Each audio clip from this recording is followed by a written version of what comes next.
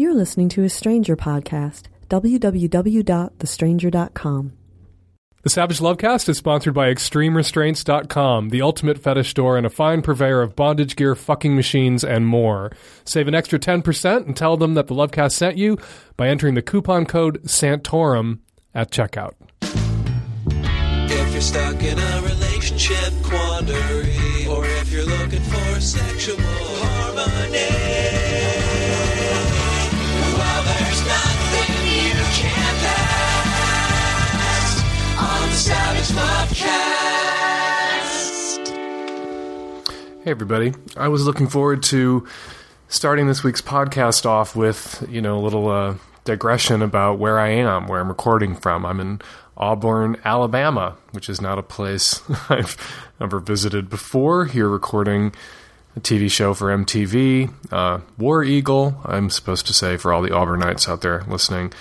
And I wanted to have a little fun about the travel and share a little bit of what I'm up to with all y'all, but I'm not going to be able to do that this week because there's something else I need to talk about, something that ain't much fun. Jamie Rodemeyer was 14 years old, growing up in Buffalo, New York, and he was feminine. Most of his friends were girls. He loved Lady Gaga, and for that, he was very brutally bullied on a daily basis and harassed online viciously and encouraged to kill himself. And that is what he did. He took his own life a couple of weeks ago, and the bullies are still walking around, as Jamie's mother said on CBS. Indeed, they showed up at a dance that Jamie's sister was attending, and when a song was dedicated to Jamie's memory, they began to chant, "We're glad you're dead." Not sure how you respond to that kind of hatred and bigotry. Except it can fill you with despair to think about children who are so warped and so hateful. And then there's this despairing detail. Jamie was not just one of the kids out there that we created the It Gets Better project to reach. Jamie participated in the It Gets Better project. Jamie created a video for the It Gets Better project. One of the hundreds and hundreds of high school students and middle school students who have participated, created videos, reached out to other LGBT kids their own age with their insight, their support, their advice. And in the wake of Jamie's suicide, it is almost indescribably heartbreaking to watch his video. The It Gets Better project was created to give bullied and despairing LGBT kids hope for their futures. But sometimes hope isn't enough, and sometimes the damage done by hate and haters is too great, and sometimes that future can seem too remote. And those are the times that we all feel despair. And I certainly felt despair personally watching Jamie's It Gets Better video in the wake of his suicide. It was, as I said, just indescribably heartbreaking. We know now, when you watch his video now, it's clear that he was in pain when he was making his video, and he was speaking as much to himself, trying to reassure himself as he was speaking to others. But he was reaching out and he was trying to help kids who were suffering like he was suffering. And I think that we can best honor Jamie's memory by following the example that Jamie set. As I said, since the very beginning of the It Gets Better project, there's nothing about participating in it that excuses or precludes us, particularly the adults among us, from doing more. The videos have helped thousands and thousands of LGBT kids. We've heard from them, we've heard from their parents. They've told us that the videos have provided them with hope, with moral support, insight, practical referrals to services that they needed in the moment to persevere. But we can do more. We must do more. We have to press for passage of the Student Non-Discrimination Act. We have to fight to get anti-bullying programs that address anti-LGBT bullying into the schools. And we have to support GLSEN and its efforts to get GSAs into every school in the country, and we have to support the Trevor Project and the crucial work it does. But we can do more, and we must do more. Particularly, we must confront the bigots who are making it worse for kids like Jamie. Whether those bigots are running through the halls of our schools, running their mouths on cable news, or running for president, those bigots have to be confronted and held accountable for the lives they're destroying. Last week we learned that there may be some accountability for Jamie. The police department in the city where Jamie lived has opened an investigation to determine whether to charge some students that harassed Jamie with criminal harassment, cyber harassment, or hate crimes. They're looking at 3 in particular. You know, when I read that, my reaction was harassment and cyber harassment, those aren't crimes after the target commits suicide. They are crimes before the target commits suicide, and they should be investigated and prosecuted before a grieving family has to bury a child, not after. Jamie's parents have asked us to make donations in his memory to crisis services. You can find them at crisisservices.org. Please donate. And then find something else you can do. And do it. And then do a little more. Hi, Dan. I'm calling in regards to my boyfriend. We're in a long-distance relationship, and I recently went to see him after not seeing him for 2 months. And we had sex, and he insists that I had to have been cheating on him because I felt looser, noticeably looser. And I don't know how that's possible. I have not been cheating on him. I have not been even playing with my toys or anything. He does have a rather small penis. So I don't know. If there's any other explanation that you can think of to help save my relationship, because I am head over heels in love with him and I don't want to lose him. I even tried doing Kegels beforehand, before I saw him, and I thought I was doing them, but apparently I wasn't. I don't know, just any help. You've asked me to help you save your relationship, what you can say to this guy. And that puts me in an awkward position because I don't want to help you save this relationship. I think you need to dump this motherfucker already. Accusations of cheating based on zero evidence is a red flag. It's something that people who wind up abusing their partners engage in. You know, he's leveled this charge that you cannot disprove on zero evidence, some feeling he got in your vagina, putting his dick in your vagina, that's clearly more about him projecting his insecurities about the size of his dick onto you than about anything you did or could do or now can disprove. Like, what can I tell you to say to this guy? You've already denied that you fucked somebody else.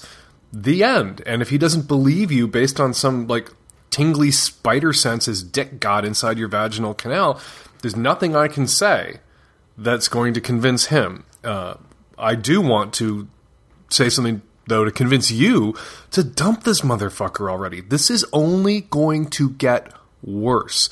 A guy who levels these kinds of baseless accusations of infidelity against a woman early in a relationship on zero evidence is going to continue to make those accusations to, make you feel insecure and fearful. And those guys, and I'm not saying every guy who's ever made a baseless accusation of infidelity wound up beating up his wife or girlfriend, but that is a sign of a guy who can. And you just need to fucking run. You need to get the hell away from this guy before the abusive patterns, others begin to emerge, or before it escalates. Dump this motherfucker already. Hey, Dan. I'm a 24-year-old straight guy, and I'm calling regarding an issue that I've dealt with my whole life. I have gynecomastia, or in layman's terms, male breasts or bitch tits, etc. I've had them since I was a little kid going through puberty, and at the time my doctor told me that they'd go away within a few years and I shouldn't worry about it. And I wasn't even remotely overweight growing up, and I'm still in great shape now. Long story short, I'm 24, and I still have large, saggy, fatty breasts.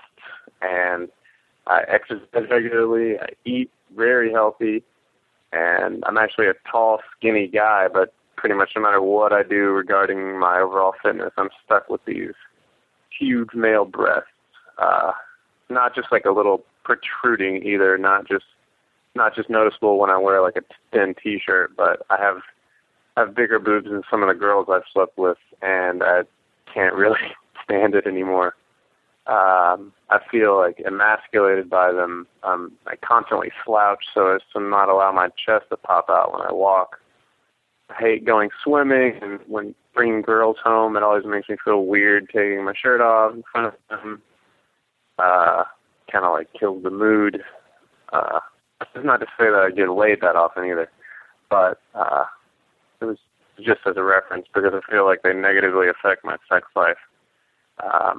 Being out in public, I constantly am self-conscious about them, and I feel like they're destructive to my self-confidence, and like I feel gross with them. I guess what I'm getting at is I have a few questions. Am I being too dramatic over this? And are there women who are into guys with breasts? And I guess what can I do about it?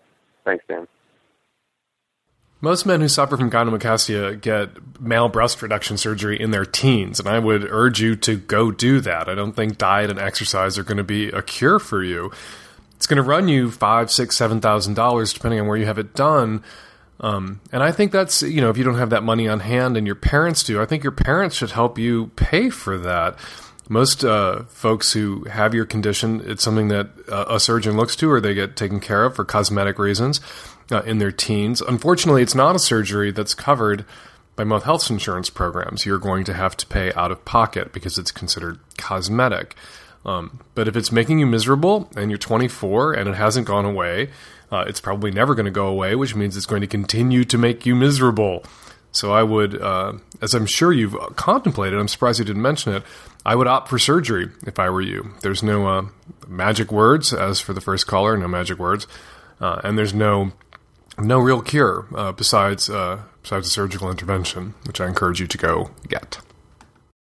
The Savage Lovecast is sponsored by ExtremeRestraints.com, the ultimate fetish store. If you want to explore your kinks, you'll find a vast selection of bondage gear, fucking machines, chastity devices, electrosex, cock jewelry, sex toys, and much, much more at ExtremeRestraints.com. Save an extra 10% and tell them the Lovecast sent you by entering the coupon code Santorum at checkout.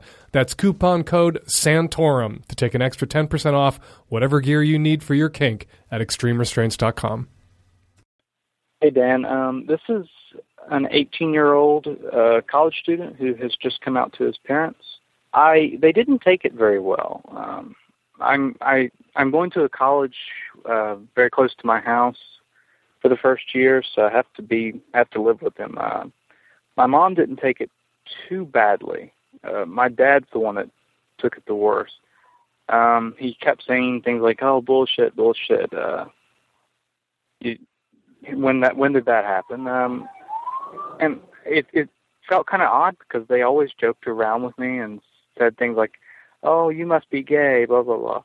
And I've been an out atheist for 6-7 years. I've also been very vocal about my political beliefs, very vocal about equality for homosexuals, but my dad just didn't take it well. And it's odd because he's somewhat liberal and progressive. They're not religious. I think he's just really worried about his parents, who are fairly conservative, and they've said to me, like, as long as you're not gay. So they may end up disowning me. He doesn't want to put up with it. But I was wondering if you could maybe record something helping that I can show off to my parents that will explain to them why I'm like this, or just try to get them to accept me. Welcome out, and I'm sorry your parents aren't having the reaction you would have liked them to have.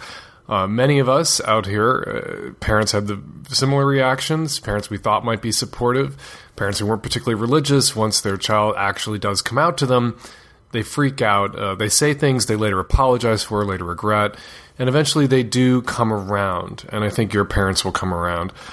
I could record a message for your parents, but I'm not sure that they really want to hear from the likes of me.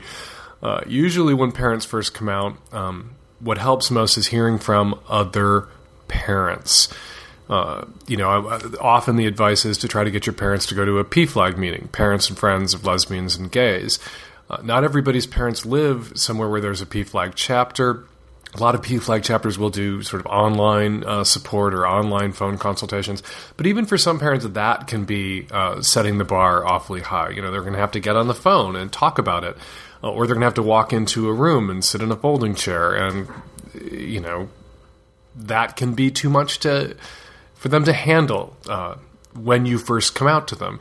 Which is why some folks have created a video that you can watch, that your parents can watch online, where they will hear from parents who are going through what they've gone through right now, and they can watch the video in the privacy of their own home without having to look anybody in the eye, without having to go to a meeting, without having to get on the phone. They can see the video at leadwithlovefilm.com, Strengthening Families Through the Coming Out Process. Lead with Love, that's what it's called. I recommend it. I watched it. It's terribly moving, and it's available to watch online. It's on YouTube, but there's more information at leadwithlovefilm.com. And again, I really think that you should send your parents there instead of sicking me on your parents. I'm just some homo with a podcast and an agenda, and I'm not, a straight parent whose child just came out to them. I'm not who they need to hear from right now. Who they need to hear from right now are straight parents who've gone through exactly what they're going through now. Even if they won't go to a PFLAG meeting, even if they will go to a PFLAG meeting, the best place, I think, for them to start right now is this documentary, Lead with Love. It's only 35 minutes long, and your parents can watch it at leadwithlovefilm.com. Send them the link via email or call and talk to your dad and ask him to watch it. And guilt him. A lot of people think that only parents can guilt children, but it actually works both ways. You can guilt them, and you can say to your dad, it's literally the least you can do. Sit down and watch this 35-minute documentary that is about you, and where you, Dad, will meet other moms and dads whose kids have come out to them. Welcome out. Sorry your parents are not being all that they could be. Let's hope they come around. I'm sure they will.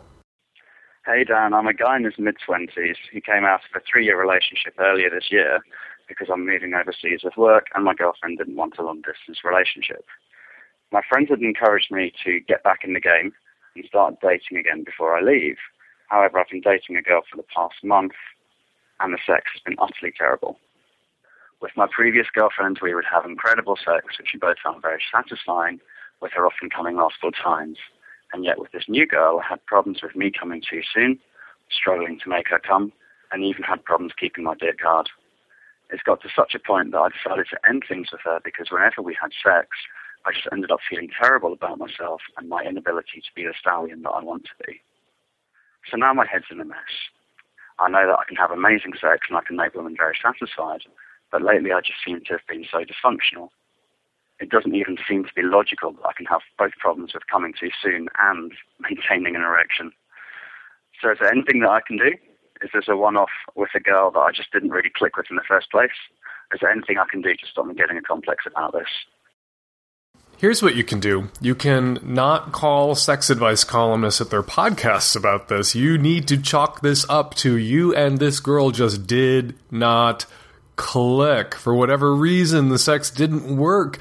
You know you are good. You know you can have decent, awesome, amazing sex, that you can last, that you can get hard, because you were doing all those things with your previous girlfriend. And you'll do those things with a future girlfriend. If you don't allow yourself to be consumed by anxiety and you don't sit there wringing your hands about this all day long, what you need to do is get out there, perhaps find another girl that you're interested in, genuinely interested in, not just a girl you're proving yourself on or in, and have some more amazing sex and put this one lousy sexual encounter or series of sexual encounters with someone that you didn't click with behind you. And don't obsess about it. Don't think about it. A big part of the boner exists in your brain, and you can really psych yourself into having sex problems or sexual issues that you wouldn't have otherwise if you just put it out of your, just dismiss it. Just say this was about her, or this was about us not clicking. Don't blame her. Just about us not clicking. And I'm going to move along. It was the right thing to break up with her because you two were not a match in the sack. And it's over. It's done. Please don't think about it anymore, because you will give yourself these problems if you obsess about it. Hi, Dan. I'm a lesbian and I live in the Midwest. My question has to do with lesbian strap-on, I guess, dick sucking? I don't know. I haven't ever had any strap-on sex with girls, obviously, that involved oral on the strap-on. And I'm just wondering if people do that, if there are lesbians that like having their strap-on sucked and can get off from it.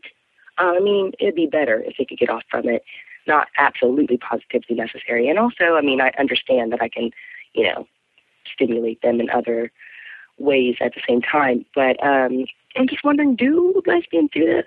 And if they do, why have I not run across any of them yet? I'm 34, so I would have thought that I would have come across this, because I am interested in trying it. But I want to try it with somebody that gets turned on by it and wants to do it.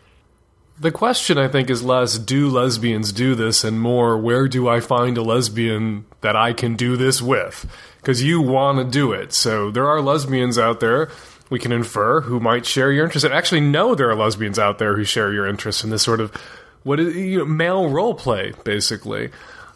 Because I've seen porn that featured woman-on-woman strap-on oral dick-sucking action, and this was porn made by and for lesbians, of course, which is also watched by some straight guys. But it was porn made by and for lesbians, and not porn made with lesbians or with women pretending to be lesbians for straight guys. There's really two reasons that lesbian women will use a strap-on. And one is the physical sensations that women who are lesbians, many of them enjoy, of being penetrated, of being fucked, and a strap-on allows a woman to fuck another woman and give her that experience. But also, there's the mental aspect of it. Penetration is significant. And like I said to the previous caller, a lot of the boner exists up there in your brain. And lesbians and vaginas and clitorises, they're all boners, basically, too. So for some women, the sight of another woman sucking her strap-on, the submission or the dominance that might imply, that's intensely arousing, even if there are no nerve endings that can be stimulated and there's no arousal feedback loop. It's still going to be, sexy. It'll make you wet. What goes on between your ears in that case. What you need to do is disinhibit. That's the word of the month for me lately. You need to disinhibit. If this is something you want to do, you need to toss it out there with the women that you're doing it with. Also for people who wear a strap-on, there are different kinds of strap-ons. Some have vibrators in the base or in the strap-on apparatus that provide, pleasure and stimulation to the person who's being pleasured. You can also get a double-headed strap-on where, the woman, the strap-on dildo, what sticks out is anchored by what's stuck in to her vaginal canal, to the vaginal canal of the woman wearing the strap-on. A woman who is sucking a strap-on, probably not a lot's going to be going on for her unless she enjoys the kind of male role play aspect of it or the submission aspect of it, and they're out there. I think if you took out a personal ad or two or three, specifically, going through what it is that you're interested in exploring and experiencing, you'd be surprised by the women who responded, by the numbers of women who would respond. So disinhibit, throw your needs out there on the table, lay in some strap-on dildos, and you will find the girl for you. Hi, Dan. I am a straight 21-year-old female in Michigan, and I've been seeing a guy for about 3 months now. The sex is fabulous. Everything about it is amazing. Absolutely crazy about this guy. And last night, I told him that I loved him. And for me, that was a lot to say. I've never really said something like that before to anybody, and I really meant it. And when I left to go back to school this morning, I said it one more time, and he's okay with that. I told him no pressure, that he can, I trust him to tell me when he feels it too. My question for you is, do I keep saying it, or do I just kind of let it be, knowing that when he reciprocates, then I can start saying it again? I mean, I don't want to freak him out or make him feel uncomfortable by saying I love you every night when I go to bed with him or anything like that. And I know he's crazy about me. It's just taking him a little more time, I think. So that's my question. Should I keep telling him that, or should I just think it in my head and know that he knows it? No, you should not go on saying it. Because what do you say when someone says, I love you? You say, I love you too. So every time you say it, he's going to feel like he's being put in a position where he's not saying what it is that you want to hear, expect to hear, that, social convention requires him to say out loud in response to that statement. But what you don't want to do is just stop saying it without qualifying the fact that you're stopped saying it. What you need to do is tell him, I said I love you, and I'm not going to keep saying it. I'm not going to go on saying it, but I'm going to go on feeling it. When you're ready to say it, if you're ever ready to say it, I'm ready to hear it. But I don't want to put you in a position of feeling at all pressured to hurry yourself along, or to feel feelings you're not feeling yet, or to tell me that you love me when you don't feel it. So just know that I'm thinking it and I'm feeling that for you. I'm not going to badge you with the I love yous. And I think, you're probably likelier to get that I love you back from him if he sees that you're that kind of considerate, that you're that kind of patient, that you're that kind of not crazy. I think a lot of people, when they get the I love you from someone and they're not ready to say I love you back, will sometimes pull back or even end a relationship because they feel that they don't really end the relationship because they don't want to feel pressured or hurried along. And those I love yous can make someone, like I said, feel pressured. So if you take the pressure off without, retracting the statement, you're going to be demonstrating to him that you're going to let him go at his own pace, at his own time, that you're not crazy, and that you're not rushing him. So don't say it, but tell him why you're not saying it. Hi, Dan. I'm a 17-year-old straight male, but that's kind of irrelevant for this call. I just found out tonight that one of my best friends, through one of my best friends, that one of her other really good friends who lives out of state, and I don't really know, was raped by my close friend's ex-boyfriend. I am acquaintances with the rapist, or alleged rapist. I really don't know if he actually did it for sure, and, they don't want to do anything. They don't want to take action or anything. And I don't know what to do. I don't want to, this is the rapist is friends with other close friends of mine who are female, and I don't want them to be in danger, of being raped. And I really don't know what actions I could possibly take. Both the rape victim and her boyfriend, I had a 2-hour conversation with her boyfriend, do not want to tell anyone. They want me to keep, they know I know, and they want me to keep it secret. And I'm not happy with that, but I don't know what to do. There's really nothing I can do. The best solutions I've come up with would be telling my mom, or finding some rape crisis center that could potentially take legal action. But all's moot if the victim doesn't want to testify. I could, start a rumor mill that he did it, but first of all, I might not have credibility, and it's a rumor mill, and that's just a shitstorm. So I really don't know what to do, and I'm hoping with, you have some creative solutions to this, or at least some resources I could use. I hate calls like yours because there's nothing I can do or say that isn't going to get me in trouble. I want to encourage you to remember, as you stew on this, that this is not ultimately your problem. You were not raped.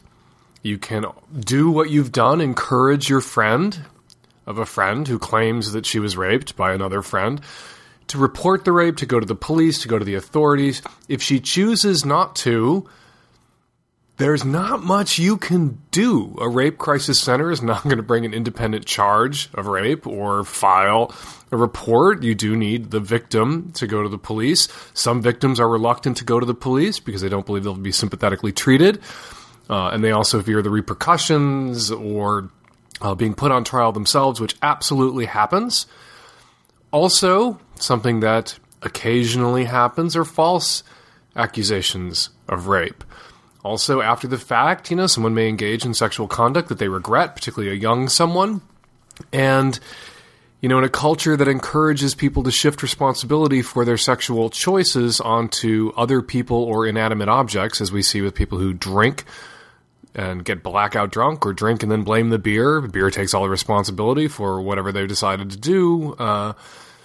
Sometimes people will, do something, engage with somebody sexually, and then when their friends talk to them about it afterwards, they will round an unpleasant sexual experience up to rape, or even an encounter that left them feeling legitimately sexually violated, pressured, coerced into giving consent. They will round that up to rape. They will tell their friends that they were raped, and then not want to go to the police. Because, under those circumstances, they know that they're not telling the whole truth. And once the police get involved, they'll have to double down, or they'll be, the real truth will come out that it was grayer than they've let on to their friends. That's also a thing that happens. Just, again, another thing that happens is people are sometimes afraid to go to the police because of other repercussions, or they fear their attacker, or they fear being put on trial themselves. Whatever it is, though, dude, it's not your problem. If you, express sympathy to your friend and encouraged your friend to go to the police and put your friend in contact with service providers, the Rape Crisis Center could certainly talk to her about what to do, what her next steps might be, including going to the police if she so chooses, and let them take over. A rape crisis professional at a crisis hotline or at a rape crisis center or a women's center is in a better position to help, also better position to judge, than a 17-year-old buddy of a buddy who knows somebody else who's involved. Otherwise, stay the fuck out of it.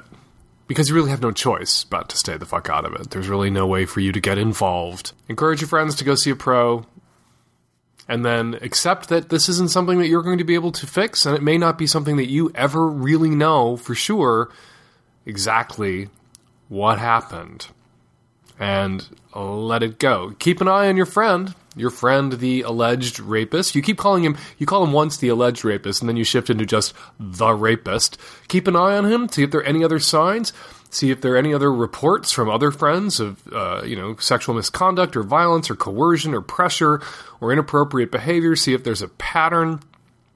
And if there is, maybe you can run around blackening his reputation and warning people ahead of time not to get involved with him, near him, naked with him.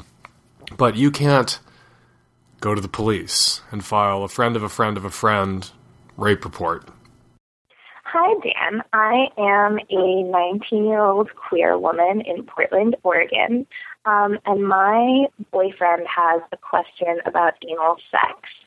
He really likes receiving anal, but is worried that it's going to make him incontinent in his old age. We've looked on the internet, and there seem to be lots of conflicting opinions on this matter. So if you could settle that for us so that we could keep having anal sex, that would be really lovely. Thanks. Here's how we know that anal sex does not lead to mass incontinence. Go to any gay neighborhood, go to the Walgreens, and see if they stock Depends at any greater rate than a Walgreens in a not gay neighborhood. They don't. I am a butt fucker of many years standing. I don't know any incontinent gay men. If this was something that happened, and people who hate anal sex, people who are sex phobes, people who are obsessed with butt sex, some people who are even, professional advice givers, run around claiming that, anal prolapse is a real risk, and people who have butt sex, their asses fall out through their rectums, and they can't keep the shit in, and it's just not true. Otherwise, in every gay neighborhood in America, there would be discrete little turd piles everywhere because the gays couldn't make it back to their houses or and their bathrooms in time before they, like, shat themselves. It just isn't a real risk. You know, fissures are a real risk. You can if you do anal sex dumb, if you do it wrong, you can absolutely positively injure yourself. Same goes for vaginal sex. Same goes for oral sex. Same goes for masturbation. Have you heard of traumatic masturbatory syndrome? It's a real thing. But people are so sort of afraid of their butts, afraid of the poop, that they want to, scare people with these horror stories about, anal butt sex related incontinence. It's just not a real thing. And the proof, again, is in what isn't laying on the sidewalks all over the Castro. Best of luck to you, and go fuck your boyfriend's ass with a clear conscience. And lots of lube and lots of anal foreplay so that you actually don't damage him or give him a fissure. That's the real risk. Fissures and sexually transmitted infections. That's what you really have to worry about. Shitting your pants, not so much. Hey, Dan. I'll try to keep this under 3 minutes. So me and my wife have been married for 10 years, been together about 14. We've got 2 little boys, a 2 and a 7-year-old. We've been in marriage counseling for the last 2 years and individual counseling as well for the last year, and got to a place where the marriage counseling got stalled out and the subject of a trial separation came up. So along the way, about a year ago, I had decided that I was going to have an affair because, my wife is, to be frank, incapable of, for various reasons, of showing love and being affectionate. And come to find out, it's always been, an issue for her, and me thinking we had a great night actually sometimes turned out to be her feeling like shit the next day because she, felt like she'd been, raped or something. So I was going to have an affair. I decided not to. I said, you know what? I don't want to be that guy. I want to be the guy that talks about all that stuff. And I brought it up and brought it to the table, and she was surprisingly open to talking about it. But when we got to the trial separation, I said, there's no way I could have a 3 to 6 month trial separation, be separated, and not have, some love in my life, and that I would need to seek it elsewhere. So am I an asshole for wanting that? Or is it okay? Maybe I'm just asking for you to validate my decision. I feel like it's, the lesser of two evils, if that's how you want to put it. Maybe I'm crazy, but part of what I thought a separation or a trial separation was about was the general suspension of the marital vows. So the people who were separated in a trial capacity were free to pursue other people or fuck around or have other sexual experiences. And if the big, major disconnect in your marriage is sexual and your wife's, disinterest in sex or disinterest in sex with you, I think you're totally within your rights to go out and fuck other people during your trial separation. I also, very rarely does a trial separation result in a resumption of marriage. A trial separation is usually, a desperate sort of last gasp failure to accept the bleeding obvious. Trial separations lead to permanent separations in almost all cases. It's just about getting both of you out of the same apartment, out of the same living space, without either of you having to acknowledge that the marriage is essentially over. Some people find it easier to make that final acknowledgement of the end of a marriage once they're both off on their own and in separate living environments, and so they don't have to look at each other in the morning after they've said things that can't be unsaid. So I think once you're separated, once you're trying that trial separation out, you're a free agent. That's what that means. That's what a trial separation is. You're experimenting with not being married. You're experimenting with separating. And so all bets are off. That's what a trial separation is about. And if your wife doesn't want you to see other people, still wants to control you, then she shouldn't separate from you, and you shouldn't separate from her, and you should stay and try to work it out. But if there's never been any sort of intimacy in your marriage that didn't leave her feeling violated and then leave you feeling monstrous after the fact, I think you should accept that your marriage isn't meant to be or isn't meant to last. It was, it's just not meant to be anymore. Hey, I'm calling because I've been seeing kind of this girl, and I'm extremely, extremely confused, and I'd like some help kind of clearing things up. Basically, long story short, this girl has been bi, leaning toward women for a while, and she and I hang out, and we're kind of friends or whatever. I really like her, and I tell her so, and then she randomly we're hanging out, and she sits on my lap, and we start kind of making out. And I'm like, okay, great, because I really like this girl. Whatever. Wakes up the next day. We had been taking Xanax and alcohol, which is a bad idea if you want to have a memory of the previous night.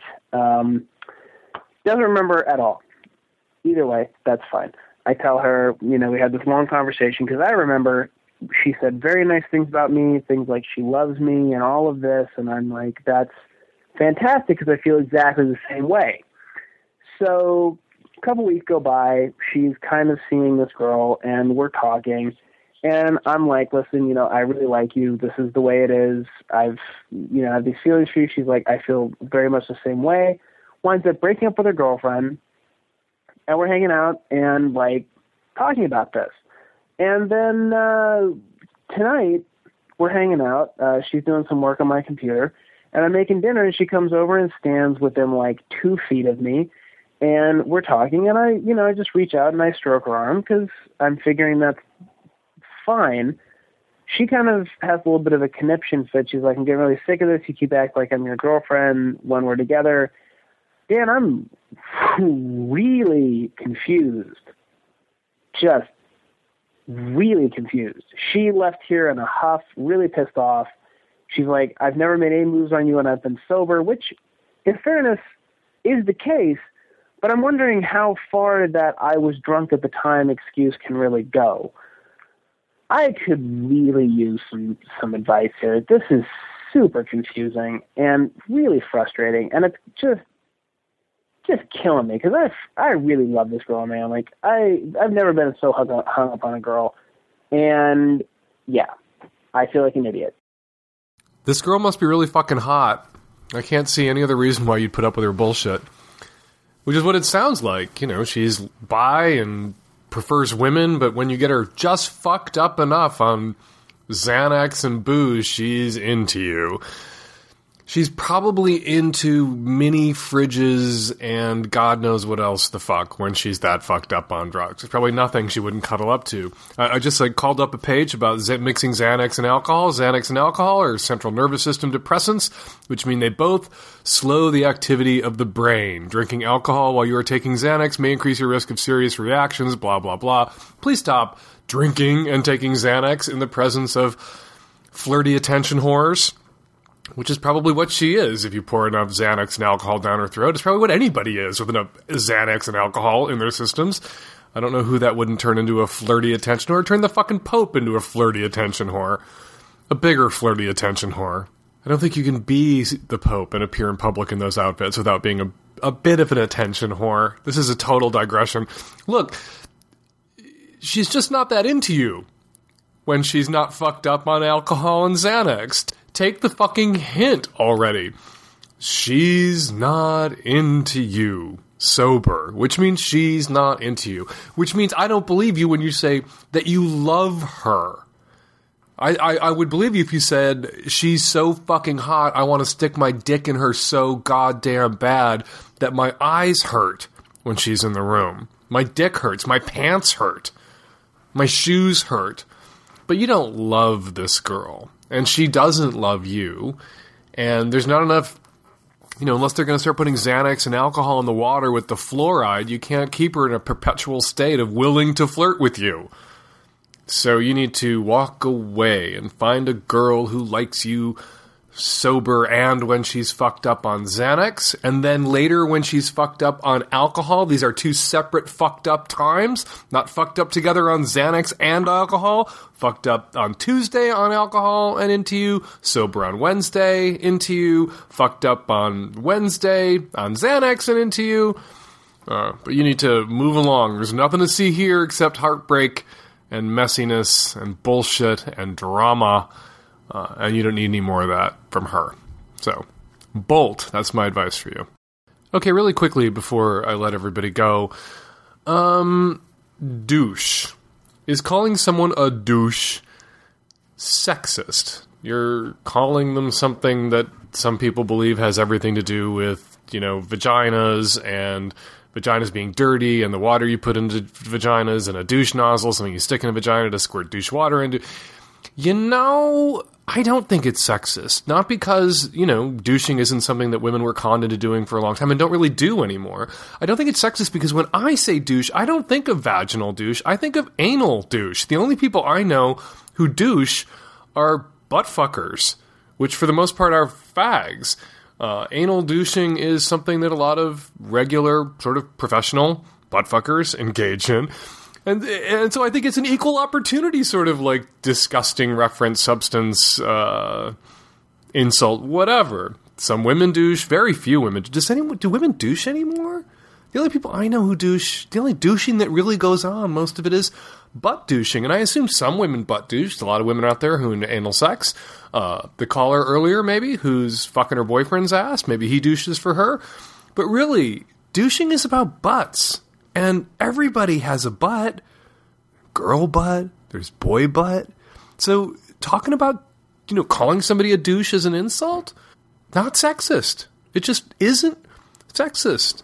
In some ways, if anything, calling someone a douche as an insult gets douching wrong. Because douching is something that a courteous, thoughtful person does prior to engaging in anal sex. Douching before anal sex assures your partner of a clean ride, no Santorum.